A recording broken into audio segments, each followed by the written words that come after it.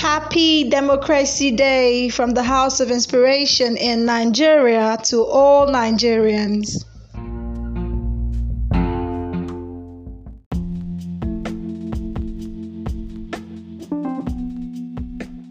Moving on quickly to today's devotional.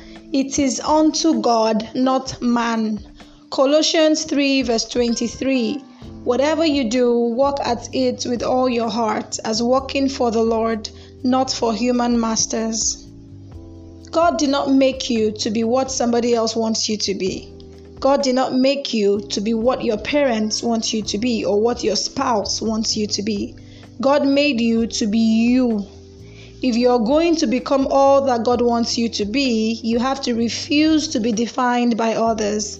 Hebrews 11:24 says, by faith, Moses, when he had grown up, refused to be known as the son of Pharaoh's daughter. Here, Moses had an identity crisis. He was born a Hebrew slave, but raised as Egyptian royalty, the grandson of Pharaoh. When he grew up, he faced two options.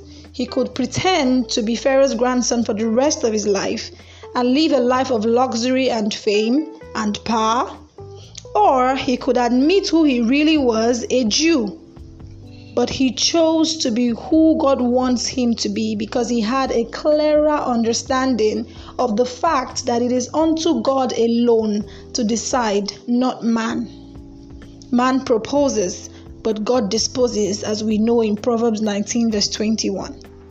Proverbs 16 verse 19 says, a man's heart deviseth his way, but the Lord directeth his steps.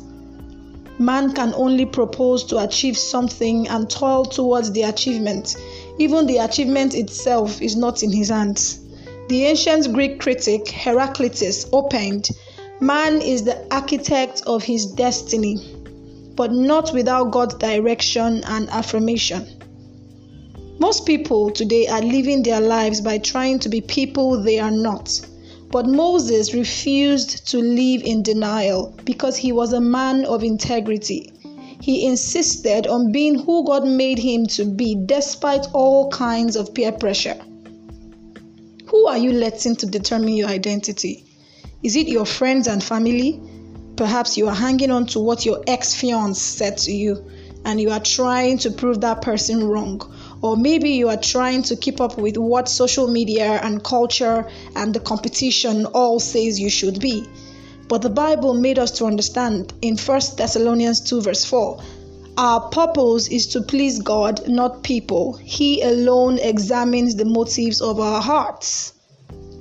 For you to allow the counsel of God to stand in your life, the first resolution you need to make is this.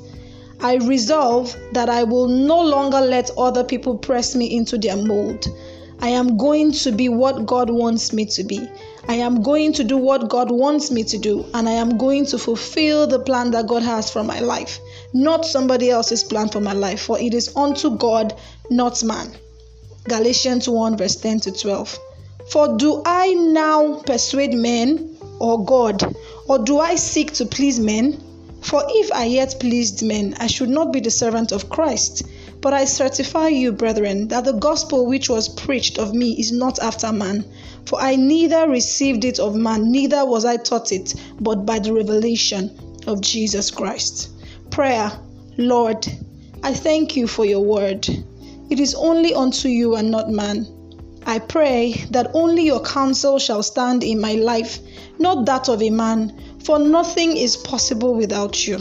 I bless your holy name. In Jesus' name, amen.